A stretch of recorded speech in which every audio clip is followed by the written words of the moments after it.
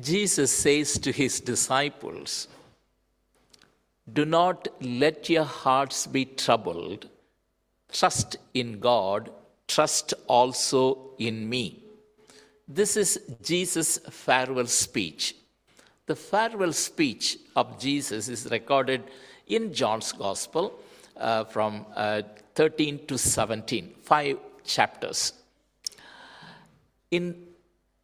What is the context in which Jesus says, "Do not let your hearts be troubled"? It's all because several things are happening in good succession. Immediately after one, something else happened. First of all, disciples fought among themselves, asking who is the greatest. And Jesus, at the Maundy Thursday night, washed the feet of disciples, and he set a model. They were all taken aback about this particular event. We are fighting who is the greatest, but our master himself washed our feet. And then Jesus said, "Look, one of you is going to betray me." And Jesus talked about the betrayal. Judas Iscariot left the house. And later Jesus said, "One of you is going to deny me." About Peter's denial of Jesus.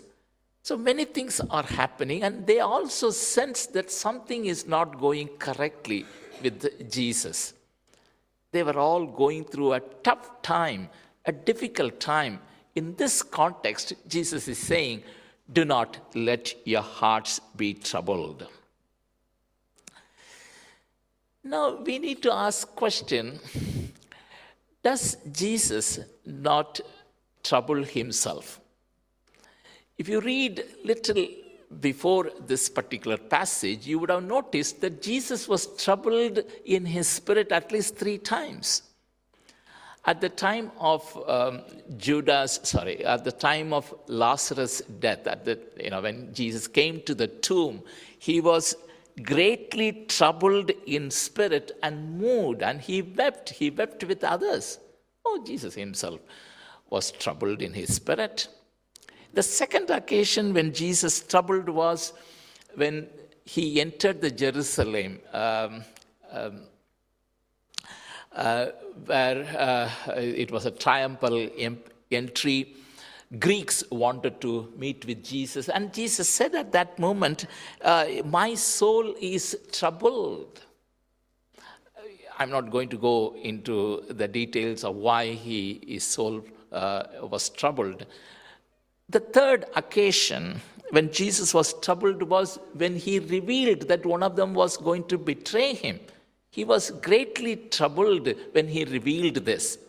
So Jesus himself went through having difficulty, having trouble. Then how can he say that, "Do not let your hearts be troubled"? I think what Jesus is saying to us is this: there's no guarantee of trouble-free life. Trouble is not prevented, but trouble can be overcome. Don't allow trouble to trouble you. Troubles are going to come, but do not let your hearts be troubled. Do not allow that to overcome you. Trust in God. Trust also in me. What Jesus is saying here is, you have been trusting God. You keep trusting God. Now I have set an example for you. Trust also in me. You keep trusting God. Now you trust also in me. Now, how to understand this whole "do not let your hearts be troubled"? Trust in God, trust also in me. I thought this example from the Old Testament is fitting here. 1 Samuel chapter 30 verse 6 says like this: David strengthened himself in the Lord his God. David strengthened himself in the Lord his God. We can memorize these words. In what context he strengthened himself? Please read 1 Samuel chapter 27 onwards. You would notice David had not yet become the king of Israel. He was running away from Saul. Saul was following him. He had his companions. He had his own people around him. And a king called Achish sheltered him and sheltered his people. Because Achish, king of Gath, sheltered him, as David wanted to be kind to him. Achish was going to go along with Philistines to fight against Israel. David said, I'm also going to come because you sheltered me, so I have to support you. But when David and his companions went with Achish, the Philistines said, no, David should not come with us. He's an Israelite. How can he will fight for Israel? How could you bring him here? So Achish said, no, David, you go back. When David and his companions came back to the place where they were stationed, Ziklag, the place, when they came back, they found out their entire place was robbed. Amalekites came and took all his possessions, all the possessions of his companions, their family members, wives and children, everyone were taken by Amalekites. They all wept. David wept. His companions wept. They lost everything. While they were weeping, David's companions decided to stone David. Oh, David, because of you, we are going through this tough time. And they wanted to stone at David. David wept with all his strength. And at the end, the word says, David has strengthened himself in the Lord his God. Yes, my God is with me. I'm going to go for battle. I'm going to go and pursue Amalekites. I'm going to redeem the entire thing that I lost. He strengthened himself. God is with me. God has helped me all along in my journey. And he is going to help me to bring all that is lost. And they went. They got everything back, including their property. They got every person back. David strengthened himself in the Lord, his God. Jesus is saying, do not allow trouble to trouble you. Trust in God. Trust also in me. We have to put our name into these words. David strengthened himself in the Lord, his God. Let's put your name. Harrison strengthened himself in the Lord, his God. Put your name and say this. Do not allow trouble to overcome you. We cannot prevent the trouble, but we can certainly overcome it because the living Lord is with us and he is saying that trust in me, rest in me. I will guide you. In this context, Jesus is saying, before we go there, what troubles your heart? What troubles your heart? Is it your children? Is it your health? Is it your parents? Is it your future? Trust in the Lord. Do not allow that trouble to trouble you. Now, Jesus in this context saying, I'm going to the Father and I'm going to prepare a place for you. In my Father's house, there are many dwelling places. By reading this, we may get this impression that Jesus has gone for a building project. He has gone for a house building project.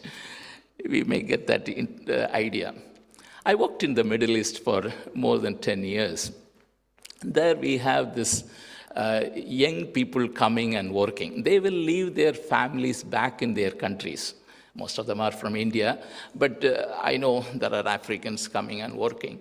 They leave their families back in their own countries and they say that we are going to Middle East. I'm going to Middle East. I'm going to make a lot of money.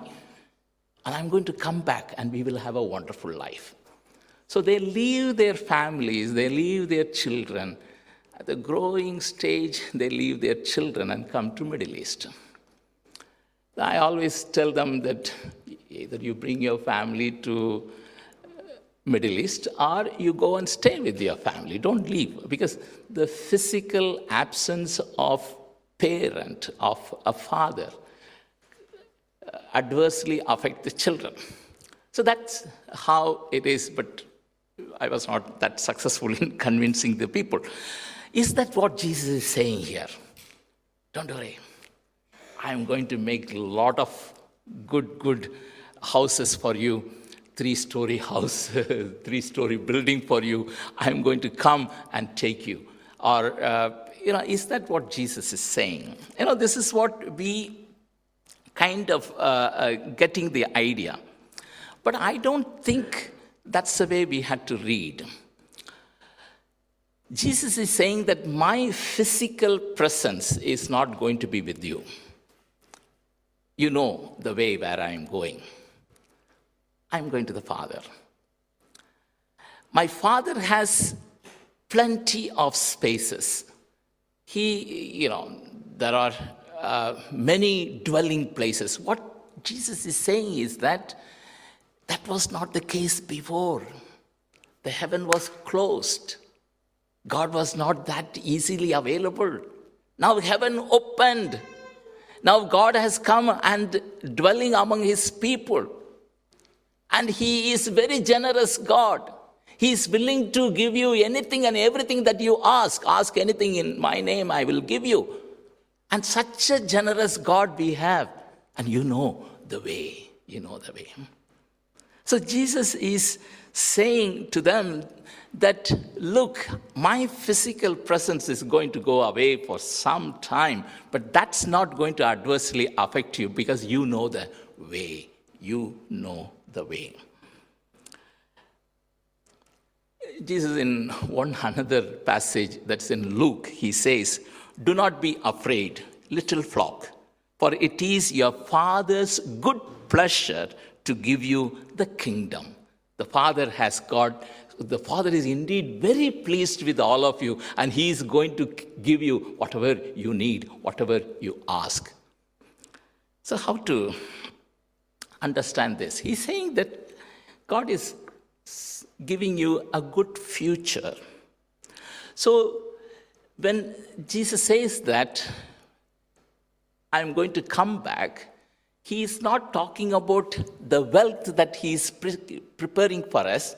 Probably it is there, I'm not worried about that. But he's emphasizing that while my physical presence is not with you, you please get ready for that wonderful future. What Jesus is saying that my physical presence, my absence of physical presence should not adversely affect you. You know the way. But you prepare yourself. You prepare the wonderful future. That's what Jesus is saying here. Live accordingly. Now, how to understand this? I think in marriage relationship, you would notice that, I think in Dutch also you have this, you get engaged and then you get married after 6 months, right? Those 6 months, or you get married after a year, those 6 months or 1 year is a wonderful period. That bride is waiting for the bridegroom to come. And this period, you are writing letters, you are calling, you try to know what the bridegroom likes, you try to know what the bride likes. That's the preparing period. And Jesus is saying, yes, wonderful future we have got. Now, the emphasis is getting ready. Get ready. And we will have wonderful time together. You know the way. And you know, the context here is Thomas is saying, we don't know where you are going, how we know the way. And Jesus beautifully said at this point, I am the way, the truth, and the life. How do we understand this statement? I want to bring three important observations about this statement. Number one, it's an exclusive statement. Exclusive. The way, the truth, the life. One in kind. A very unique way. And also only one. There's no other way. Of course, we live in a world, we talk about many ways to one goal, but I don't think Christianity promotes that. It's an exclusive claim of our Lord Jesus. The second observation that I want to bring from this statement is one leads to the other. The way leads to the truth leads to the fullness of life. So it's an order. Thirdly, Jesus has come to give life, fullness of life, and that goal is through the way and the truth. To receive this, Jesus is talking about abundant life. I came so that they may have life and have it abundantly. That abundant life is the goal. We lost it because of our sin. And Jesus has come to restore. Jesus has come and restored that new life. We corrupted the image of God. And Jesus has come to restore. And he says, I'm giving you that life. Let's very quickly look at the way, the truth, and the life. The way. The way. He is not showing the way. John the Baptist pointed finger at Jesus and saying that here goes the Lamb of God who takes away the sin of the world. We point finger at Jesus and say, look at Jesus.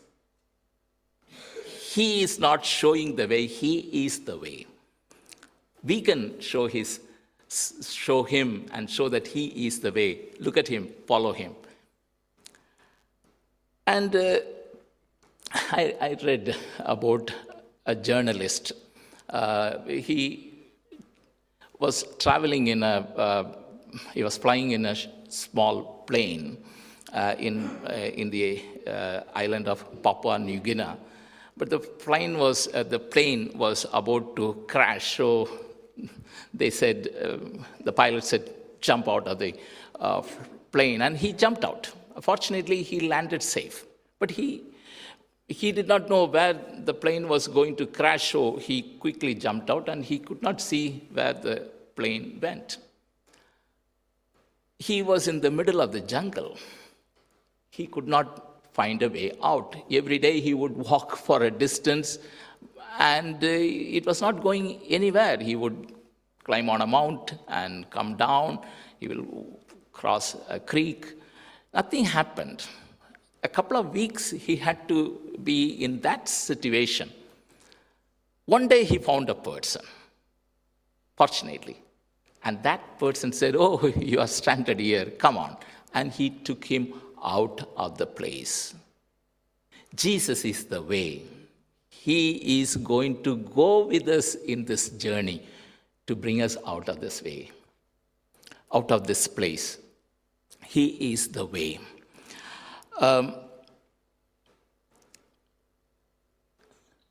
Without this way, there is no going. Without Jesus, the way, no going. We will be roaming around in the same place. He is the truth. We live in a world which is which believes in relativism. They believe in relativism. I'm not good in that. What they say is that what is true to you may not true to me. If I say God exists, someone may come and say that that's up to you. You believe that God exists. That's up to you. But then it's up to me. God doesn't exist. So if you take that statement, both statements cannot be correct.